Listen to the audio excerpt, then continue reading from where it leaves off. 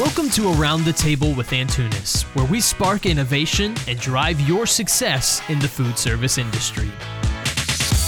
Hello, everyone. Welcome to another episode of Around the Table, a food service podcast brought to you by Antunes. I'm your host, Daniel Litwin, the voice of B2B. Thanks, everyone, for tuning in. I'm really looking forward to this deep dive today on connectivity and automation in food service.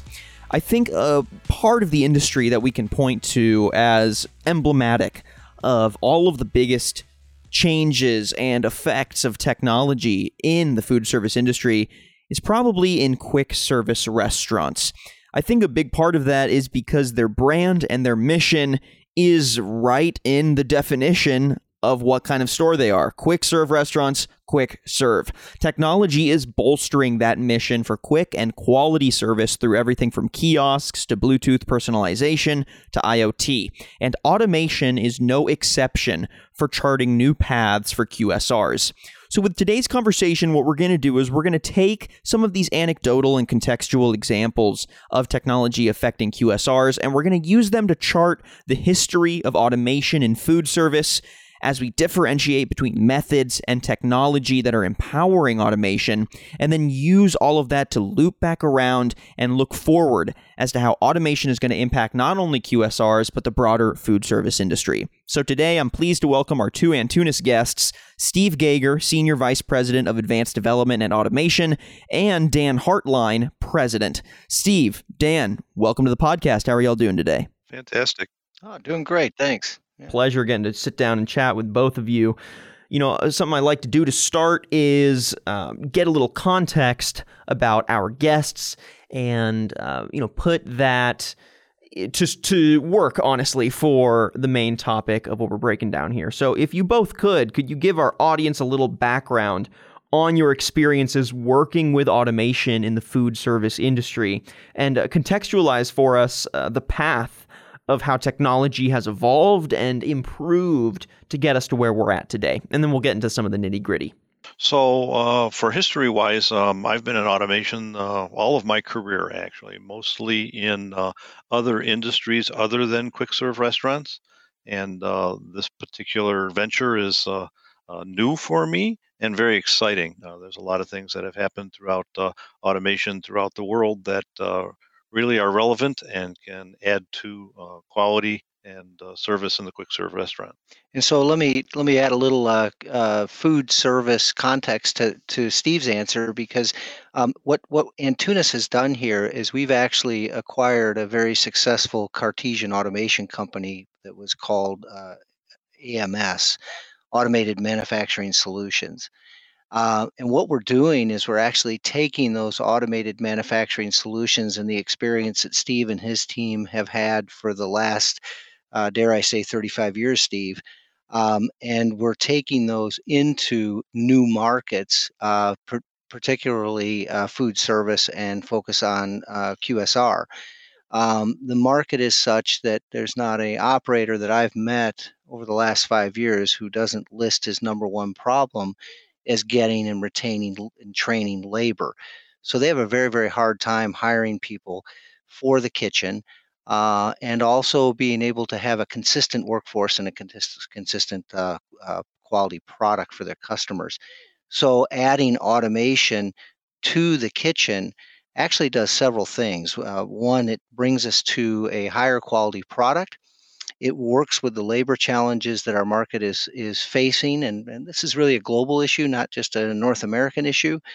And it also allows us to have a very, very reliable and space efficient solution for the customer, because we're retrofitting into existing kitchen spaces, and as a result of that, we've got a very, very limited footprint to work with.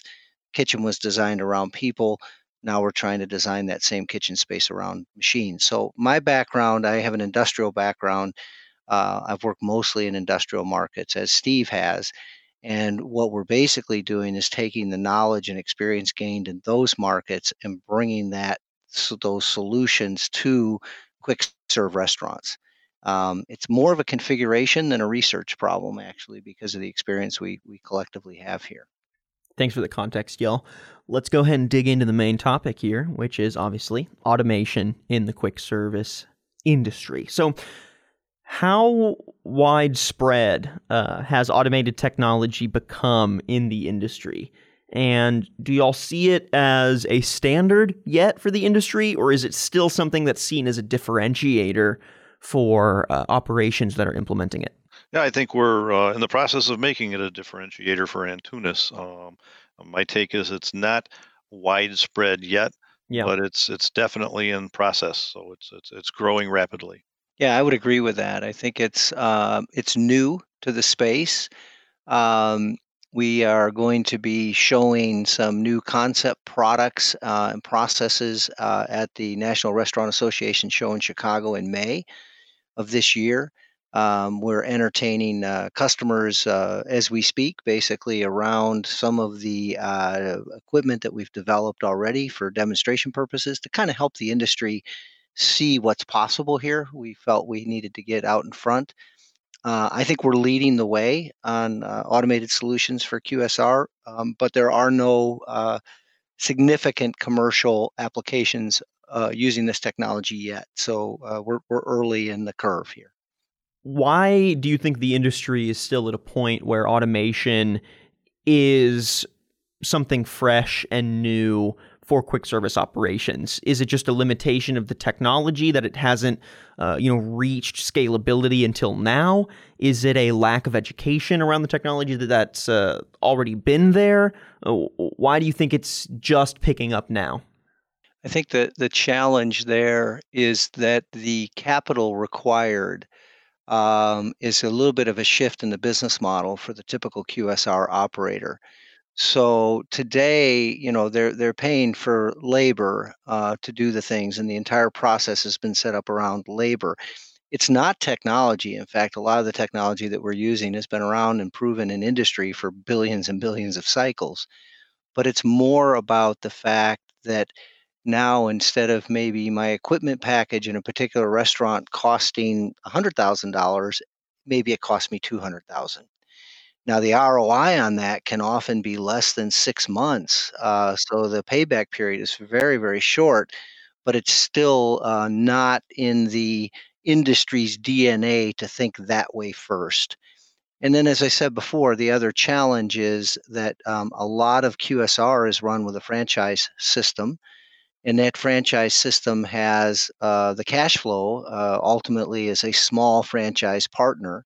Some of these operations can be very, very substantial, but typically it's a smaller business where that type of a capital investment in your kitchen is fairly significant. And frankly, they have a kitchen that works today as long as they can keep it staffed. So it's a matter of getting to the point with the labor problem where the solution becomes appealing enough in order to put the capital there to serve the customer. And I think that's going to happen. I think we're already seeing that. Yeah, and there's an education process going on too, where it's not just all about labor. I mean, there's food quality and food safety. There's speed. There's accuracy. There's just a lot of other things a little bit harder to quantify that are starting to play into it. And I think most of the QSRs are just starting to feel what some of those opportunities are by some of the things that we're presenting. Yeah, and another key trend here too is this movement towards delivery and as opposed to eating in.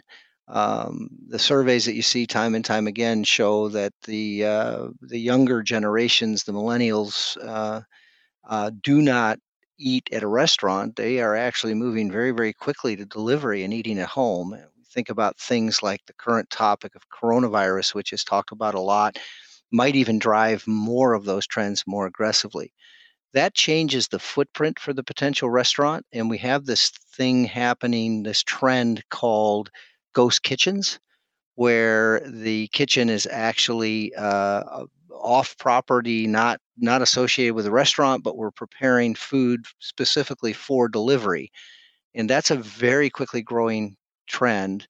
And that combined with drive through, combined with people not coming into the restaurant like they used to, I think it'll have a major impact here and will actually make it easier for these types of technologies to become a major part of their food preparation. You mentioned a few different issues that automation would hopefully solve when it does become more, either accepted or available at scale for a lot of these franchise operations.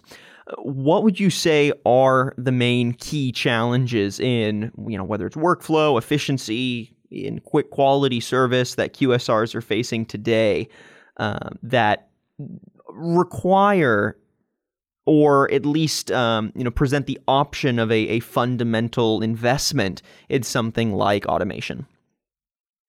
I think it's one challenge is the availability of the capital.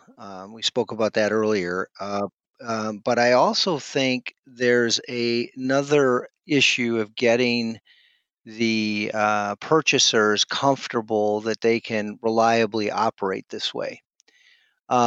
We're taking, like I said, proven technologies that are run for billions and billions of cycles in industry and deploying it into quick serve restaurant kitchens. Once we do that, there's not a lot of footprint left to do things the old way. So it's really got to be a commitment on part of the operator, on part of the equipment supplier, and on part of the service network in order to keep that equipment up and running reliably. And again, the design standard, using industrial design standards where these things run this equipment runs 7/24, 365 days a year for 3 years between shutdowns. That's really, really critical to the operator here, because if the equipment's out, they don't have room to do a lot of other things. So we have to build that equipment to those reliability standards that industry has come to expect, so that we can be sure that we're providing that reliable service. The challenge there is convincing an operator who's always been dependent on low-cost labor that this is an alternative business plan that he can trust. It's an alternative operation scheme, if you will. There's also a balance that has to happen that is a bit of a challenge with menu simplification, making the automation easier to accomplish, but flexibility in the automation in order to handle the limited time offers that do come out in restaurants. And that's one of the things that we specialize in that high mix, low volume world in the automation industry. And that's an interesting comment, Steve, because it also brings up another huge potential return for the customer. If the customer is able to consider at the same time supply chain changes as they consider automation of their processes, we can actually design the supply chain in order to enhance the returns of automation. A simple example of that is that if you took a block of cheese that's going on a hamburger. Today it comes in typically pre-sliced, and if you've ever opened your refrigerator door and tried to get a piece of cheese out for a sandwich, sometimes I find myself saying, "Oh, I'll eat the sandwich without the cheese," because it's hard to get that cheese off. So that's a big challenge. But if you consider changing that simple supply chain and saying, "Hey, send the block of cheese to us, and we will automate the cutting of that cheese in the restaurant," and applying it directly to a sandwich, we've just automated that process, and we've had gains both in the supply chain and in the automation. So, challenge in a large chain, the challenge to consider that full benefit, because changing their supply chain is almost impossible for some very, very large chains to do. But the medium and smaller chains may be able to take advantage of that sooner and quicker, leading to even a greater return. Well, it's interesting you point to those solutions that are incredibly granular, because I feel like when a non-educated, and by non-educated, I mean like just not aware of the full gamut of automation solutions, right? So someone that is unaware of the broad scope of how automation can be integrated both for small and large operations in QSR. I feel like saying, you should start by perfecting how you cut your cheese in the supply chain. It might seem like, what? Why? This seems like, why am I investing capital in such a small aspect of the supply chain? We should be focusing on investing capital in other aspects of the actual food service experience, or in helping more workers pump out more sodas. But that kind of granular change, it's amazing, like you say, what kind of a ripple effect it can have when automation is introduced very early in the QSR supply chain or experience process, and how you can see those returns all the way to the very end when the server is packaging up the burger and handing it to the customer. Do you recommend that kind of granular approach to start? Is that something that has shown the most, radical change for QSRs? Or, as people bring automation into their restaurants, do you recommend broader, more structural integration of automation? I like the granular direction. I mean, packaging is a perfect example. Small changes to packaging can make them much easier to handle. And if you look in the back house and at a lot of the QSRs, the amount of time that's spent just picking packaging it all adds up. So yes, it's granular, but it each of those things that you can eliminate for the crew member frees them up in order to have a little bit more customer contact rather than back handling minute little things like that. Yeah, I think that's right, and maybe another example to the cheese example, or to kind of further exemplify this in some of the research, testing, development that we've done. If you take a vat of pickles, and pickles tend to come in, sliced pickles tend to come in a solution. They're not stacked, they're not organized, they're floating around in the pickle brine. When you look at that and you say, okay, we've actually been able to fish for each of those pieces with automation and apply those to a sandwich. Okay. But that's a really, really difficult thing to do. Now, if instead I bring in a solid pickle and I handle that in such that I'm slicing it as I need the pieces, that becomes much, much simpler to do. So not only are we saving costs by doing it in the restaurant as opposed to doing it in the supply chain, we're making the packaging much simpler, and we're also getting a sustainability argument there, because now we're not handling extra packaging that gets thrown away, because we could just be loading raw pickles into the machine and then from there slicing those. So there's places like that where how things operate around people, with people doing the process, might give you a substantially different answer than when you're handling it around the automation. And if it's automation and we have the gains associated with the labor savings, but we're also getting sustainability gains and supply chain gains, now you've got an ROI or a value proposition here that really gets difficult to ignore. So, Dan, Steve, are any of those challenges that you've broken down? I mean, obviously, cutting cheese is unique to QSR. You're not going to see in industrial manufacturing quite as much. But are any of the broader supply chain challenges that could use automation as a solution, are those challenges particularly unique to the QSR industry? Or are they challenges that industrial manufacturing or just, industrial industries have felt for a while and have implemented automation as well, and now you're just seeing those transplanted and adjusted for an industry like food service and QSR? I think it's pretty much similar or all the same. I mean, the industries that I've worked in the past include automotive and appliance and pharmaceutical and consumer electronics. And I've always gone in a modular direction where you could use similar or the same modules for doing different applications in different industries. And taking that modular approach and putting all of the same scenarios into the QSRs is the direction that we are going. Yeah, I would agree with that. I think, like I said earlier, there is some research here because we're doing things differently with the product than they might in an industrial plant, but in many ways we're doing things the same. So this industrial paradigm that the acquisition of AMS brought to Antunes is really a great one because it brings us proven track record of Cartesian design that fits in this space really well.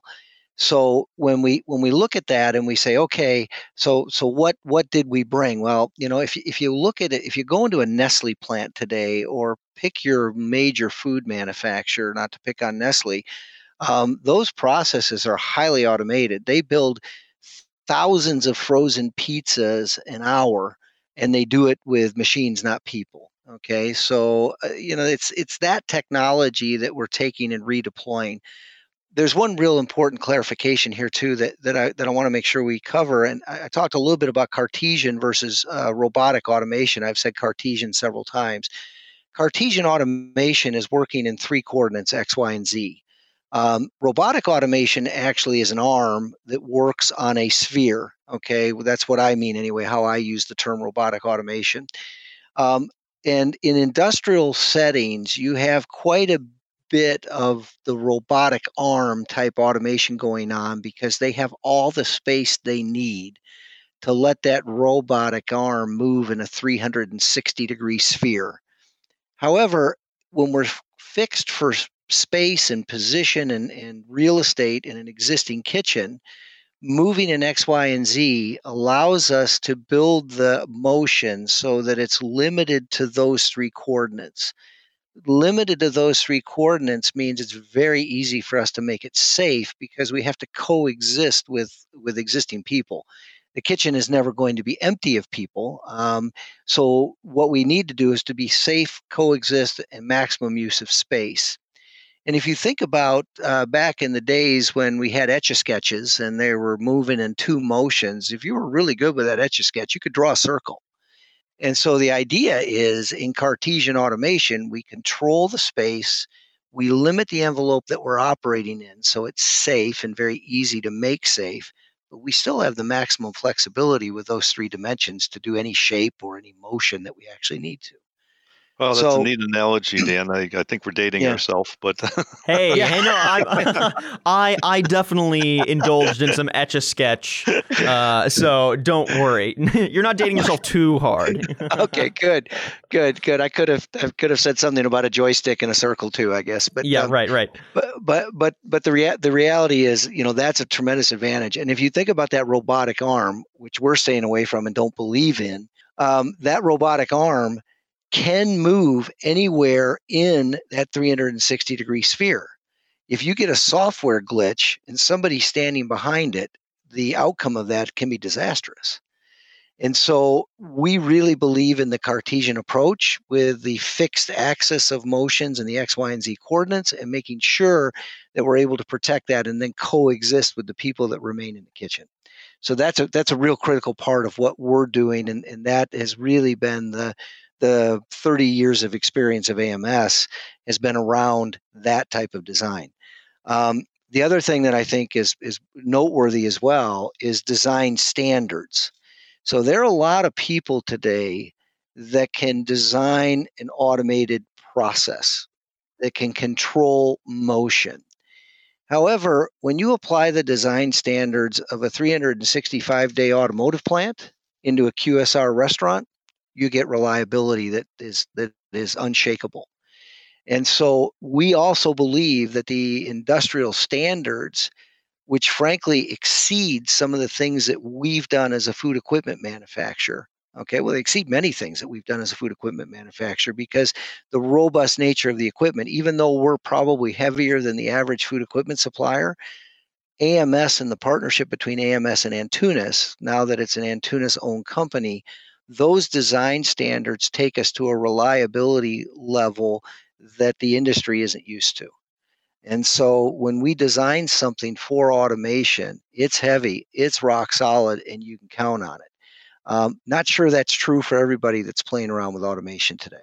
So there's a lot of people doing motion, but they haven't done motion with Ford Motor Company breathing down their neck. Right. So, Exactly. Right. so that's a different game. And Yeah. so that's kind of what we've done is we've married those two, the knowledge, the expertise, the industrial standards into QSR. That leads to reliable automation, not just something that's cute and sexy and looks great on the test bench, but we're actually building systems here that'll work for the long haul. So I want to lean into something you said just a few minutes ago, but you said that it's necessary not to indulge the fancy robotic arms and instead do Cartesian automation because of the fact that labor is still an integral part of the kitchen. I want to get into that dynamic between labor and automation because I think that's always at the forefront of these automation conversations. How is the workforce going to be impacted either negatively or positively by some of these shifts?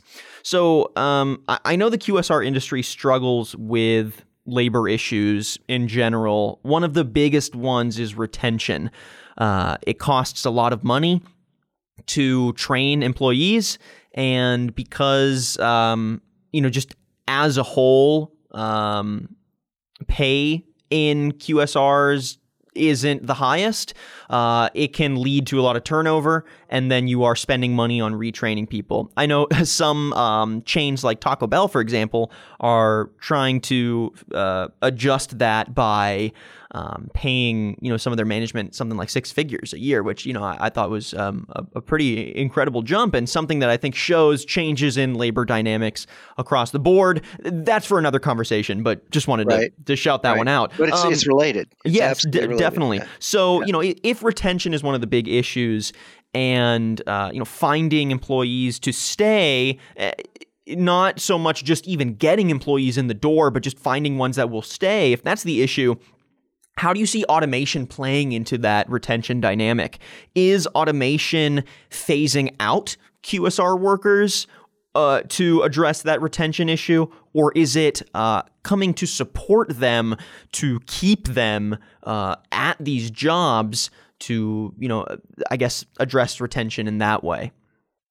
I think it's a little bit of both. There are certainly, simple, mundane, repeatable processes are the easiest to automate, and so there is definitely a element there where if I automate enough of those, I can start to reduce the dependency on labor in the kitchen. But what changes in that dynamic? We'll talk a little bit maybe about the service network. So, there is a vast network in the United States and around the world of ASAs or approved service associates that maintain this equipment because there's some exceptions to this, but most of the restaurants don't do that themselves. And so I believe that everything kind of moves up a level in its sophistication. So if I automate the mundane and I'm able to replace that labor, I'm actually creating a higher order service job for somebody that needs to be able to come in and service this equipment when it needs some service and have the ability to troubleshoot a higher tech piece of equipment than what they may do today. There are industrial service networks that do that already, but in QSR, that's probably another step that has to be addressed as we transform into an automated space. So I may be reducing some of the mundane in the restaurant that makes life easier on the operator, but I'm creating higher level jobs in the industry in order to take care of that equipment. So that's why I say maybe a little bit of both. Yeah, well, something that we've seen too as you get into almost all of the QSRs, they're understaffed. They're That's a good point. running. I mean, I've been in a few of the back kitchens, and it's like, wow, these people are just running and running and running all day, trying to keep up. We were at one the other day where they said, well, we've got 80 on staff, and we really need 20 to 30 more, and we just can't find them. So consequently, those 80 people are doing the job of 120. So it kind of makes the work-life balance hopefully a little bit better. Yeah, I think that's a really good point, Steve. I think the quality of the job will go up. I remember an operator telling me once, and again, I came from outside the industry. I've been in it now for 4.5 years, but with an industrial background, I ask a lot of questions when I met operators just to learn. And I asked one, do you do your preventative maintenance on the equipment in your kitchen? And he said, to do the preventative maintenance on the equipment in my kitchen, I would need a total of 20 additional people. If I took everything that's in my O&M manual from all the manufacturers that I buy equipment from, I'd need 20 additional people to do that.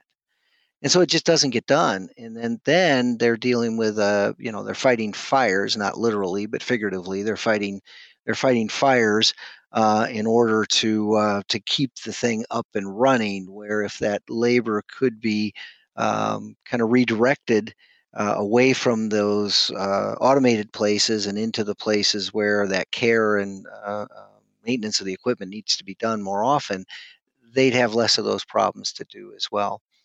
I also wanted to share with you, I did have a meeting with one of the large non-commercial players in the market.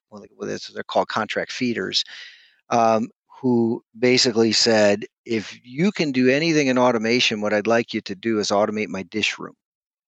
Okay.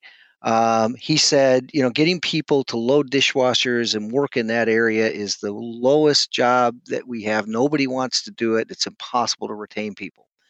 So maybe we improve the quality of the work environment in that kitchen space by automating that piece.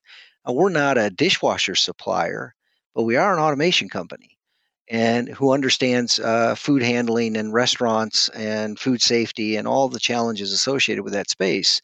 So we could certainly bring our automation skill to work in getting involved in a dishwasher, even though we're not a dishwasher manufacturer. So, and there's a potential that we'll be working on that project with them. There's also a food safety aspect that can play into it when there's not enough time in order to maintain or clean or follow the procedures that need to be followed. I mean, some of the things we're looking at automation wise is a clean in place solution for a variety of situations. So the machine basically cleans itself, and it takes care of all of that end of things that needs to be done on a proper timely basis. Yeah, the other add to that, and I know it's timely, but we had the conversation just today at lunch. Would you rather a person build your sandwich or a machine? Philosophically, prior to coronavirus, people might have picked the person. That may be changing, actually. If I know food has been prepared for me without human intervention or human contact, is that an example? I don't think it historically has been, but perhaps it's going to be. It's an interesting dynamic to think about as well. So if the reality is going to look something like, jobs transitioning and becoming maybe a little more technical, managing new machines, but at the same time improving the quality of those jobs, are companies providing this automation? So, I mean, it could be Antunis, could be, we can talk about the industry as a whole, but are companies providing this automation in a holistic way with services that can also train and maybe upskill those QSR workers? Are you seeing the QSRs take any initiatives to train and upskill those workers? Because though the reality is that the jobs improve, if the current workforce, isn't trained to adapt, and the mentality is instead, okay, well, we're just going to phase these people out and hire new people, then that could be seen as a net negative from within the industry, if the entire workforce is just being replaced, right? So what is the education initiative behind getting the workforce adapted and comfortable to, I guess, enjoy the fruits of potentially having their job be more manageable and create a less stressful workplace? Daniel, that's an excellent question. That's one that a lot of people haven't brought up, and I think it's something that the industry is going to need moving forward. So.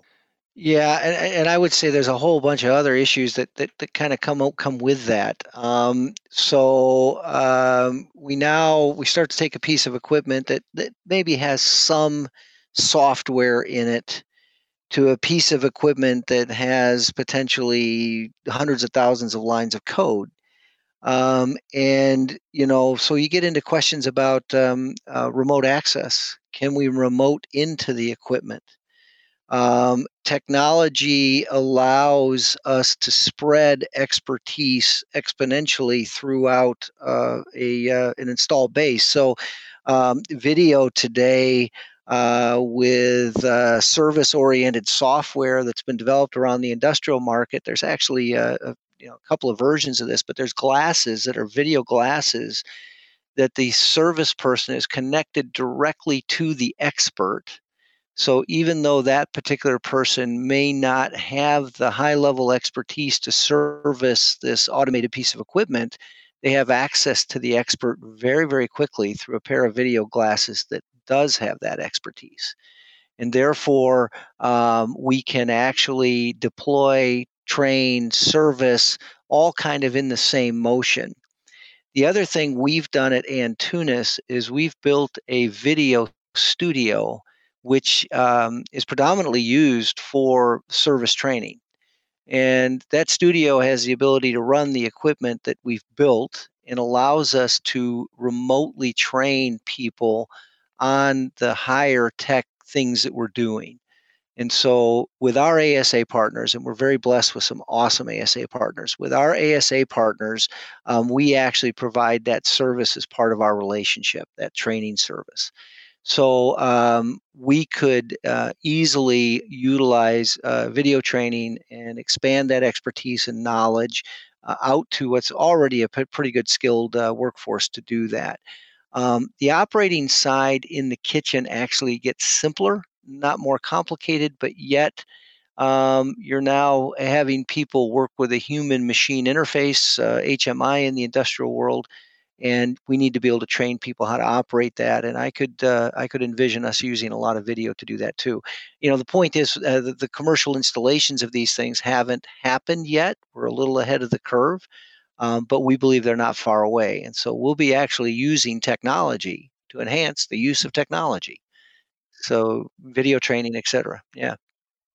Well, yeah, I think that piece of this evolution is incredibly important, and it's good to know that companies like Antunis are keeping that in mind, because I think it can become an afterthought if not focused on from the very beginning. How is this actually going to impact the material lives of the workforce that might be using this technology? And yes, it can be viewed from the perspective of, well, it's going to improve, work and make day-to-day more palatable and, more rewarding, right? Yeah.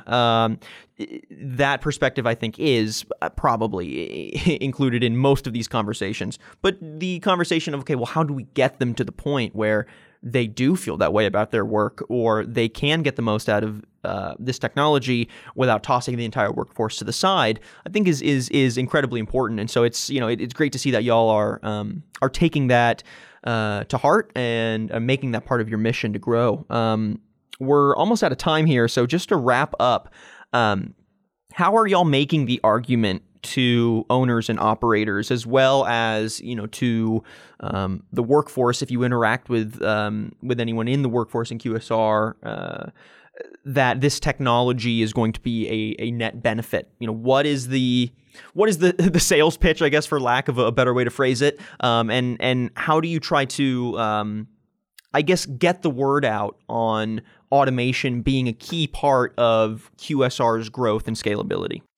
Well, to start with, the first thing we're doing is we're actually building demonstration equipment to help with the visionary process of what's possible. Okay, one of the challenges we have is the people who are very, very good and effective at running the operation, their QSR today, the way they do, may not have been exposed to some of these ideas. And so we're actually building sample equipment that we have running in our innovation center, which is in Crystal Lake, Illinois, also in our main factory in the U.S. in Carroll Stream, Illinois. And we have equipment that we're building specifically as demonstration equipment for the National Restaurant Association show. We will use that equipment in order to, and we'll do some video and podcasts like this and things like that that'll help educate and inform an industry of what's possible that may simply not be thinking in this way because they haven't needed to. They haven't had the opportunity to. So we're actually working to be the company that creates that knowledge base and then informs and educates the industry that this is maybe a good way to go. And like I said, I think we're ahead of the market. Everybody's playing around with a little bit of this here and there, but I don't think anybody has made the investment that Antunes has in making sure that we're leading in this space. And we're when people think of kitchen automation, they think of Antunes first. All right, then I think that does it for our conversation today. I want to thank you both for joining me on Around the Table and giving us your really detailed insights on really just this broad adaptation that we're seeing in the QSR industry as finally automation becomes more accessible, more scalable, and the capital investment starts to demystify a little bit. I think the education component, I think the outreach component, and the actual integration, what does it look like to actually take this gear, build it out, and apply it to our day-to-day if I'm a QSR owner and operator. I think those aspects of it are the ones that are going to take the most work moving forward, and it seems like Antunes is on top of the ball already, which is exciting. So I'm really looking forward to seeing how automation in QSR takes the industry to the next level, hopefully, and where we continue to see innovation. So again, we've been chatting with Steve Gager, Senior Vice President of Advanced Development and Automation, and Dan Hartline, President of Antunes. Steve, Dan, thank you both so much for joining us on the podcast. And if people want to find out a little bit more about your automation services, where should they go? I would suggest that they start at www.antunes.com, which is our website, and reach out to any individual. We'd be glad to get our experts involved and have a particular conversation with that. My email address is dan.hartline, HARTLEIN, @antunes.com. And Steve, yours is? Mine's Stephen.Gager, GAUGER, @antunes.com. All right, Steve, Dan, thank you so much. All right, Daniel. Thanks. Have a great day. Bye. And thank you, everyone, for listening to this episode of Around the Table, an Antunes podcast. If you like what you heard and want to listen to previous episodes, you can head to www.antunes.com. You can also find our podcast on Apple Podcasts and Spotify. And make sure you leave a rating and a comment wherever you're listening to your podcast content. I'm your host, Daniel Litwin, the voice of B2B. Till next time.